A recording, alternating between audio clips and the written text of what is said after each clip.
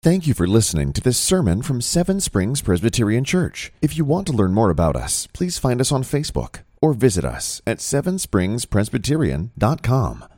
Turn in your Bibles to Jude. Jude is the second to last book in the Bible. Hebrews, James, Peter's, John's, and then Jude, and then Revelation. Jude is quite short, as we'll see. We'll be spending some time in this book over the coming weeks. We'll be focusing on the first two verses this morning, but I'll be reading verses 1 to 4 to help us with a little bit of context. But with the Word open before us, let us go to the Lord and ask for His help. Let's pray. O gracious Heavenly Father, we understand that we cannot keep our ways pure. But, Lord, you guard us by your word and watch over us through your Son, Jesus Christ. Lord, have our hearts and help our hearts to be able to seek you. Let us not be those who wander away from you and your commandments, but as you hold us fast, let us seek to be able to walk on your path. Lord, help us to be able to store up your word within our hearts, that we might be able to meditate on it, that we also might not be able to sin against you. Lord, bless are you, O Lord. And we pray that you would teach us your word and your statutes this morning, we pray, through the help of the Holy Spirit. In Jesus' name, amen. Hear now the word of the Lord from Jude chapter 1, Jude 1 to 4. This is God's holy, inerrant, infallible word. Please take heed how you hear. Jude, a servant of Jesus Christ and brother of James, to those who are called, beloved in God the Father and kept for Jesus Christ, may mercy, peace, and love be multiplied to you. Beloved, although I was very eager to write to you about our common salvation, I found it necessary to write appealing to you to contend for the faith that was once for all delivered to the saints. For certain people have crept in unnoticed, who long ago were designated for this condemnation, ungodly people who pervert the grace of our God into sensuality and deny our only Master and Lord, Jesus Christ. The grass withers and the flowers fade, but the word of our Lord will stand forever. Jude is a very short book. It doesn't take long, maybe about 5 minutes to be able to read all of it. The last book before Revelation. One of the shortest books in the whole entire Bible, approximately about 461 words in Greek total, making it the fourth shortest book in the New Testament. Jude has been called by one commentator the most neglected book in the New Testament. The most neglected book in the New Testament. For such a short book, it is often unnoticed, unread, unstudied. Carson and Moo explain that Jude is a timeless book, addressing issues found in every generation. They say the atmosphere of postmodernism in which the church now lives requires us to guard against the temptation to welcome heresy in the name of tolerance. Jude, although is a short book, is neglected. It is a needed book. It is needed by us today, needed for generations, as all Scripture is. But specifically, as we read through this book, it almost seemed that Jude, the apostle, could have written it yesterday, as he speaks about what these issues are that are creeping into the church. That this timeless book teaches us as Christians how to be able to deal with false teaching that slowly works its way into any church. This is a short letter. You might say a word of exhortation. A word that is addressing us to be able to do something. Not just to the original readers, but to us today. And to us in this church.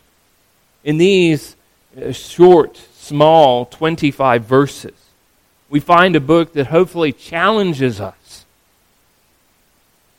Challenges us in a way that maybe we haven't thought about, or challenges us in a different way. That we might study and spend some time in this book that some of us might never have read, and most of us have never have studied.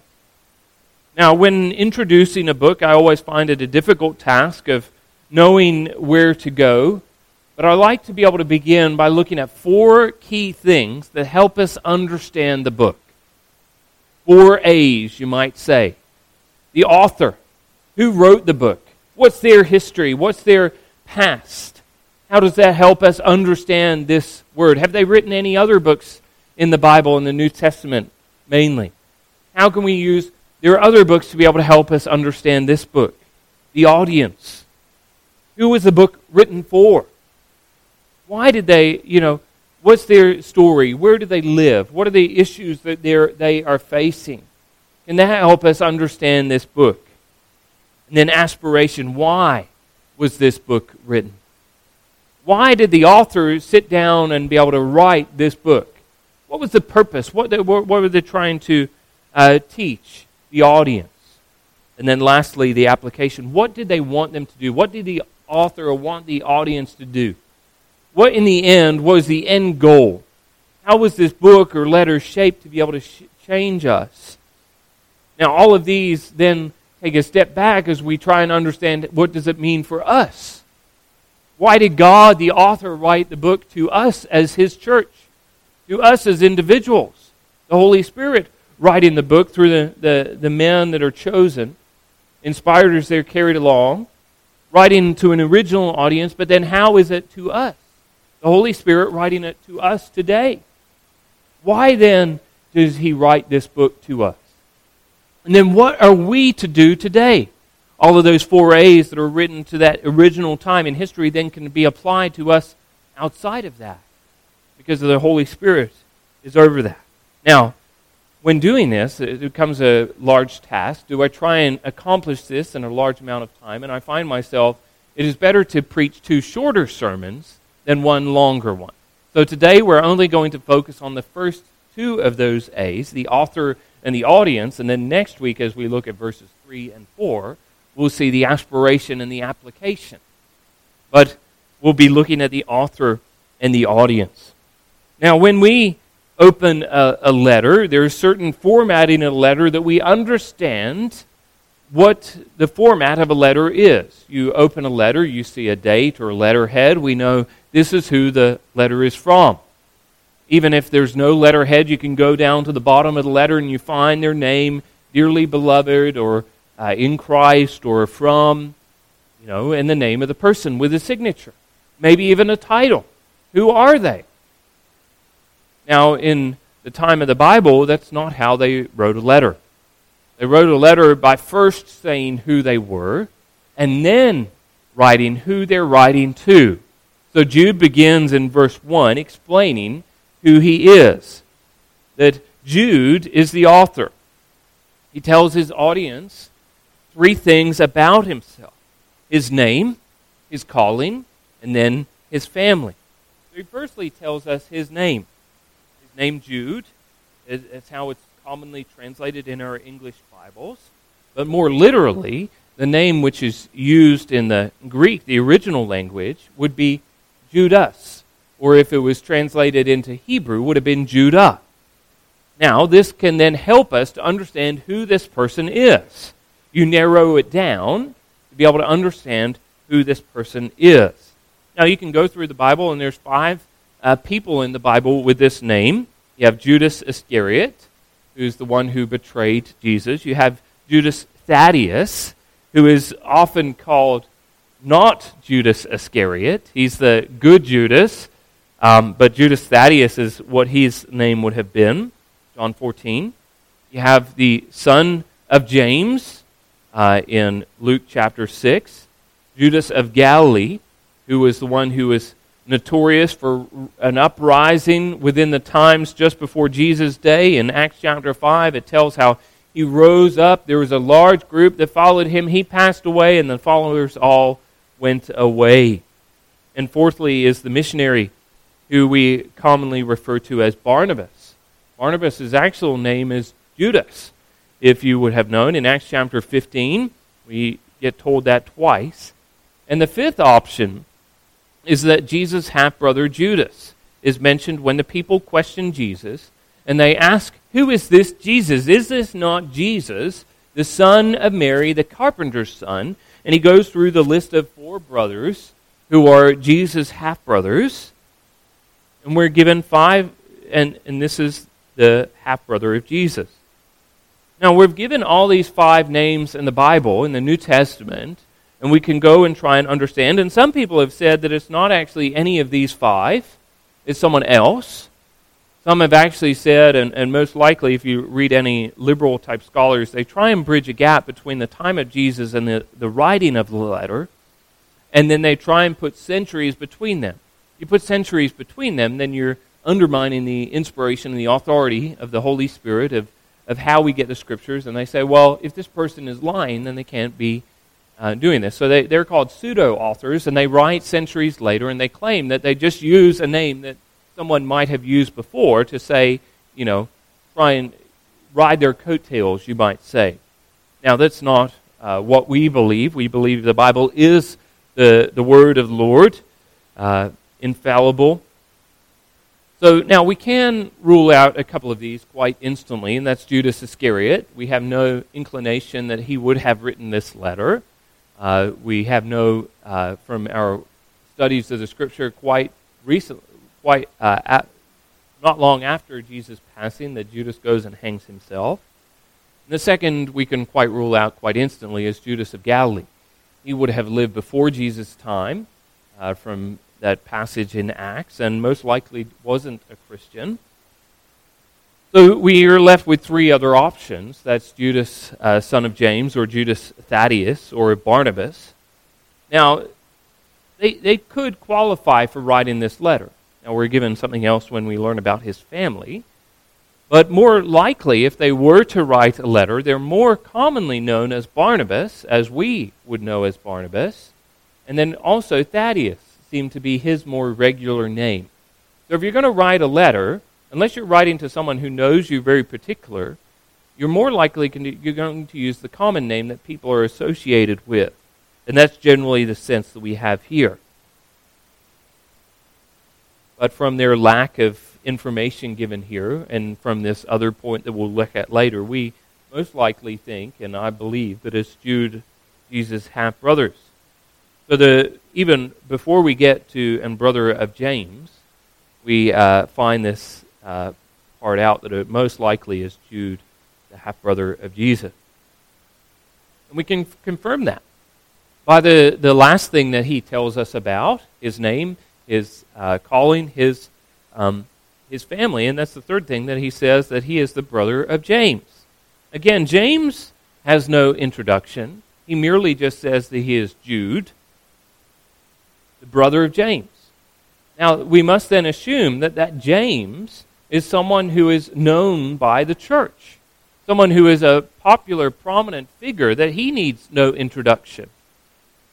That he says that he's the brother of James, and everyone knows who that James is. Now, around here, if you say you're the brother of James, you'd probably then say, which one? And then they might say their last name, and you go, I still need more information. A lot of people around here have similar last names. And that wasn't here in this case when this letter is written, that he's saying that he's the brother of James. That this James is known to the original audience as well. Now, this could be speaking of James the Apostle, James and John.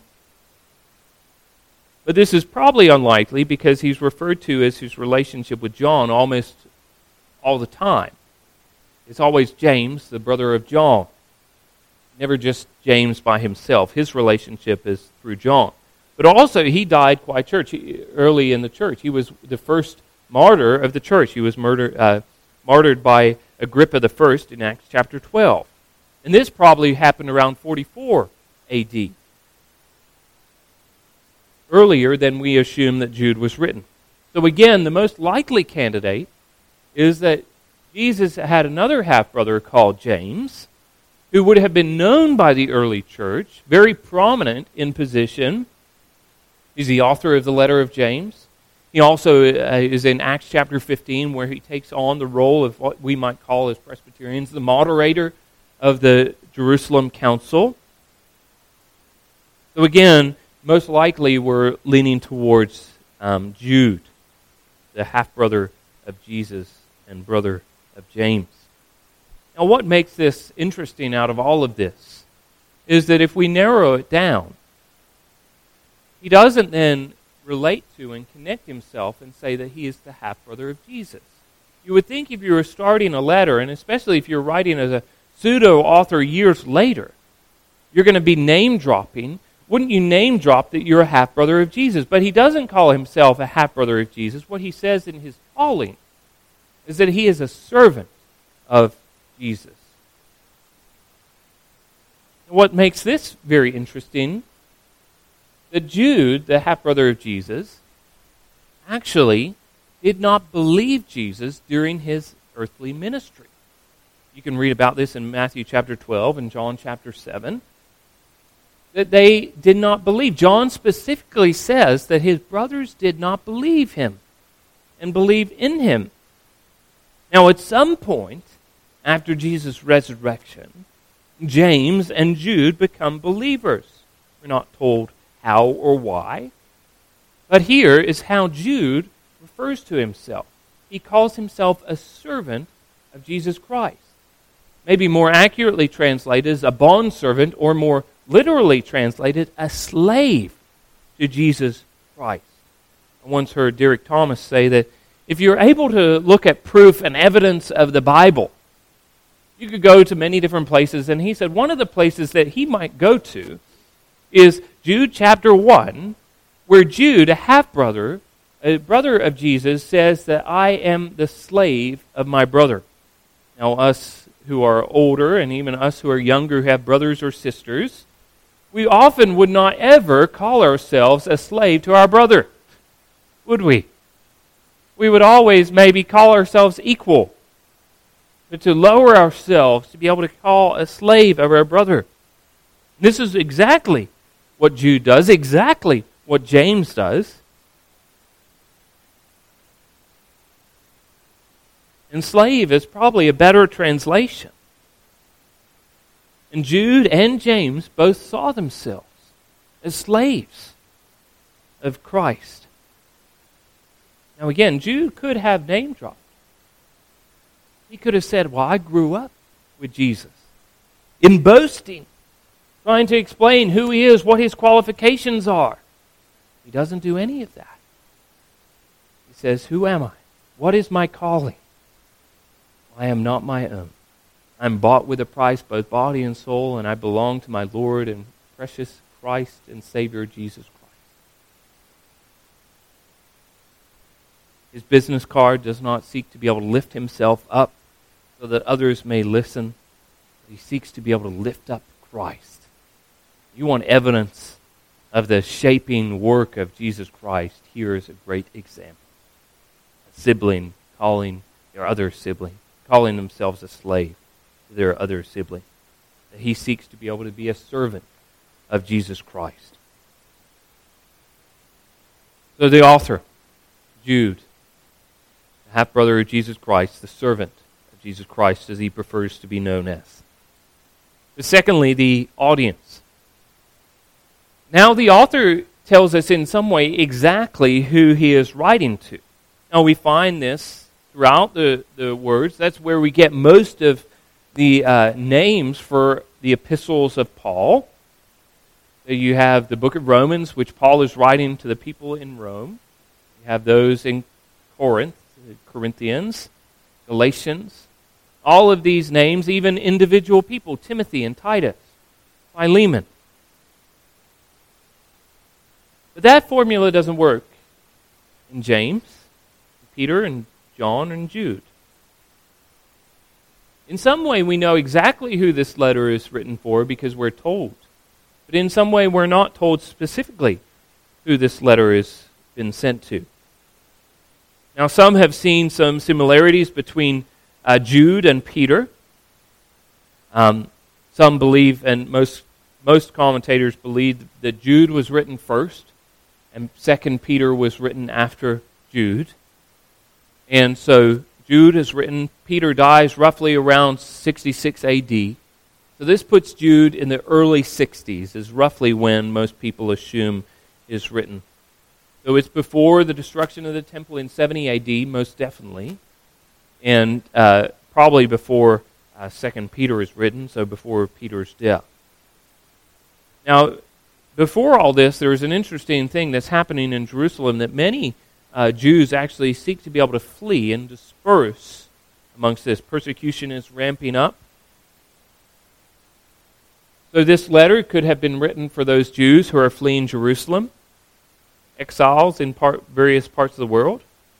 Now, Jude quotes from various Jewish sources. This is an interesting topic that we'll talk about as we study it more. But it doesn't mean that it's exclusively Jewish. So in some way, we do not know exactly who this letter is written for, a group of people in a certain town or place or time, although it is written to a specific audience in mind. But in another way, we're told exactly who this letter is written to. So in our modern letter, we go down to the bottom, we see who it is from, and we go up to the top to be able to see who it is to. And here Jude tells us who this letter is written to. That he says that the readers are those who are called, beloved, and kept. Now, this is one of my favorite summaries of the Christian life. I think you find a beautiful summary found in these three words. Now, it's my favorite for many reasons. Some of it is because it has nothing about what I have done or will do, but its focus is on God and what He has done for us. That He is the one who has accomplished all of these actions. Nothing to do with me as a believer, rather it's God's relationship with the believer. We are called by God, beloved by God, kept by God. Love it because it's Trinitarian.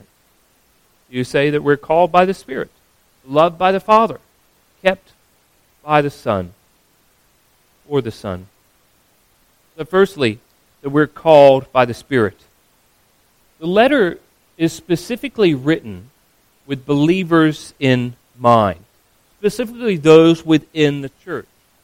The word call comes, and it means exactly that, to be called out of. To be called out of the world into Christ's church. To be separated from others. Paul says in Romans chapter 1, to those in Rome who are loved by God and called to be saints, grace to you and peace from God our Father and our Lord Jesus Christ. Paul uses this term to signify not only that we are called, but we are called for a specific purpose, called out to be holy. Paul earlier said in Romans chapter 1 that he was called to be an apostle. This letter is written to those who have been called out from the world, called out of their life of sin and misery. Now generally, sometimes this word can have a general meaning, a calling general outside, that everyone is called. The free offer of the gospel goes forth. That as we proclaim the word, that it's not only those who are elect who are called, but everyone has come to be able to come and hear the good news of Jesus. As Matthew writes in chapter 22, that many are called, but few are chosen. However, in Jude, it has a more specific meaning. This word called is not just general calling. This word called is, in Greek, is deeply connected to those who are beloved in God the Father, who are kept for Jesus Christ. That it changes both of those words, that they're all interconnected. That these three words are tied together. You're called, beloved, and kept. If Romans 8:28 to 30 is the golden chain of salvation, you might say Jude chapter 1 is the golden bracelet of security for the believer. That is those who are called, beloved, and kept. One commentator explains it like this: like a river, these words, when put together, flow effortlessly, soothing weary listeners in need of shoring up their faith. Great assurance can be found in these three words, called, beloved, and kept. They're not in the world because they've been called out by the Spirit. Called them out to be able to live as holy men and women, serving Christ. And oh, how we need that reminder every single day. We're called to be different, called to serve God. Not only we're called by the Spirit, but beloved by the Father. Again, we are loved, and this focus is not on us as believers. This focus is on God. God does not love you because you are lovely. Because it is God's love towards us that He loves us. John understood this as he writes of himself, and throughout his gospel he calls himself the disciple whom Jesus loved. It's not because he thought himself higher than all the other disciples. He understood that it is because Christ loved him. And he wanted other people to know that.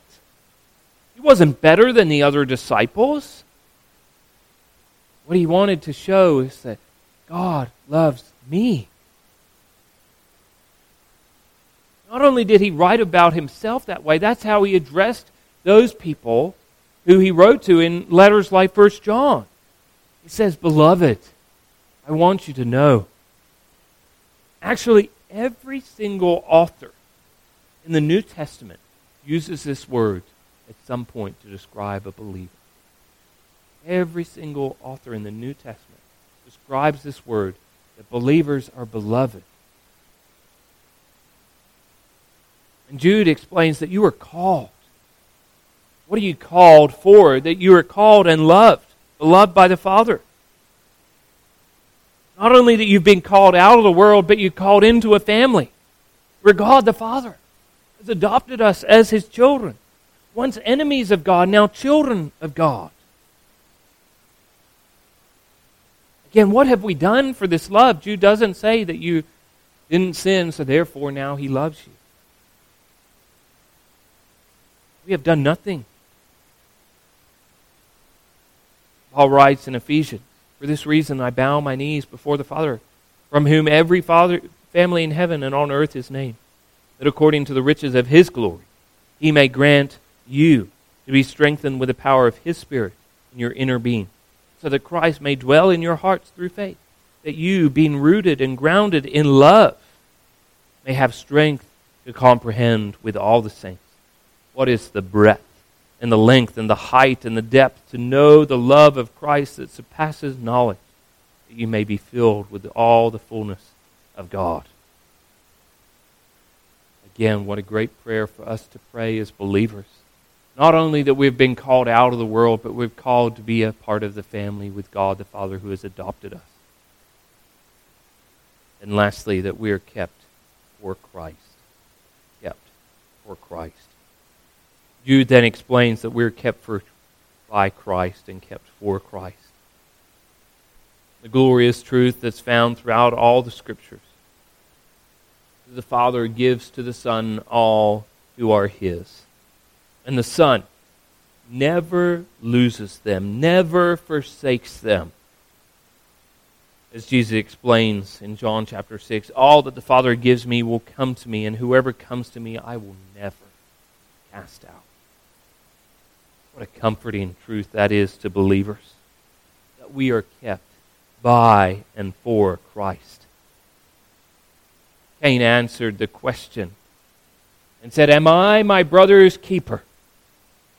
Well, Christ says, "I am my brother's keeper. I'm the one who will keep my brothers safe and secure. I will by no means cast out." I've used this example before, but it is such a good quote. You'd have to forgive me.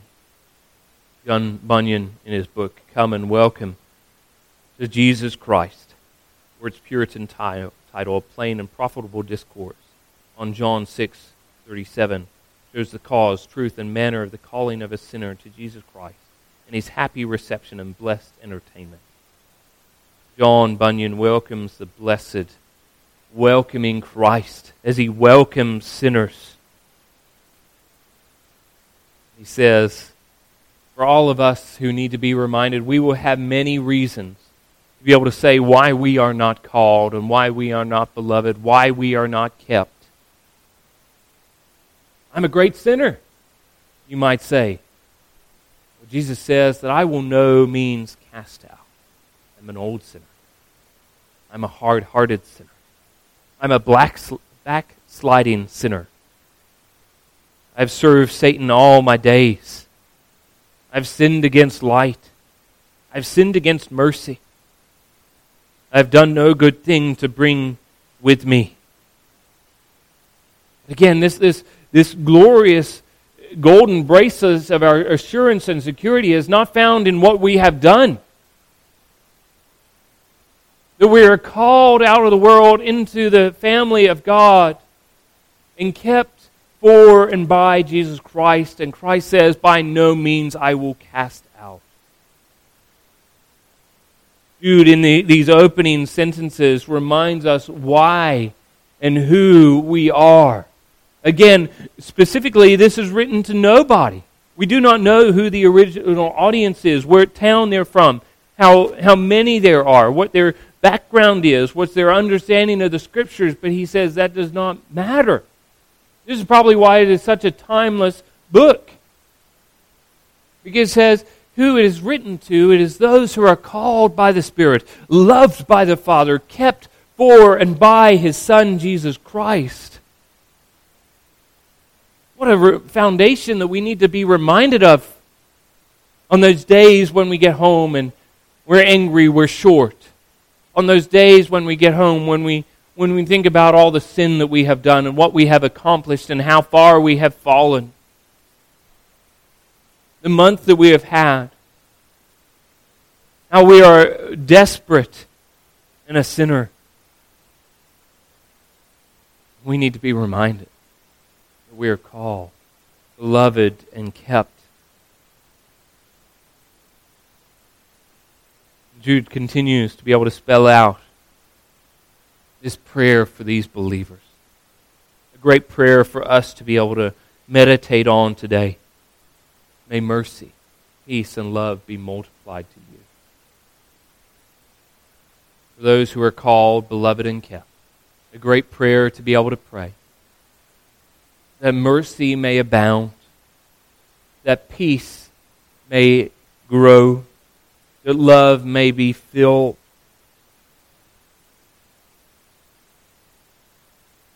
Jude explains our Trinitarian name that a believer has, but also this prayer. Now, we see these themes throughout the letter. We also should see that this is a prayer of an ongoing life of the believer. That a believer is one who grows and should pray for growth as well. We're always called, always beloved, always kept. But as we go through our journey, that we might be able to see and pray for an increase of mercy, peace, and love in our lives. Sometimes you might not know what to pray. Jude 2, a great place to start. You wake up every morning. Thank God that you are called. Thank God you are beloved. Thank God that you are kept. And then pray that mercy, peace, and love may multiply in your life. A great prayer to be able to pray for others as well. That if they're called, beloved, and kept, that mercy, peace, and love may abound and grow in their life. What a great sense of assurance we have as we meditate and think and ponder the truth of who we are in Christ. Let's go to the Lord in prayer. O gracious and most merciful Father, we give you thanks and praise that all that we have done is next to nothing. Lord, our good works are never good, only if they're done through the Spirit. Lord, we thank you that we look to you and what you have done for us. Lord, help us know of this great assurance. Help us know that we are called by the Spirit, loved by the Father, and kept for the Son. Help us to be able to grow in our walks as we walk our life in this weary land, that we might grow in our mercy and peace and love. We understand that we cannot do this of our own accord, for we need your help. We pray in Jesus' precious and holy name. Amen. Thank you for listening to this sermon from Seven Springs Presbyterian Church. If you want to learn more about us, please find us on Facebook or visit us at sevenspringspresbyterian.com. Seven Springs Presbyterian Church began in 1874 and is a congregation of the Presbyterian Church in America located in Glade Spring, Virginia. Please join us for worship on Sunday at 10 a.m. and 6 p.m. for His glory and His gospel.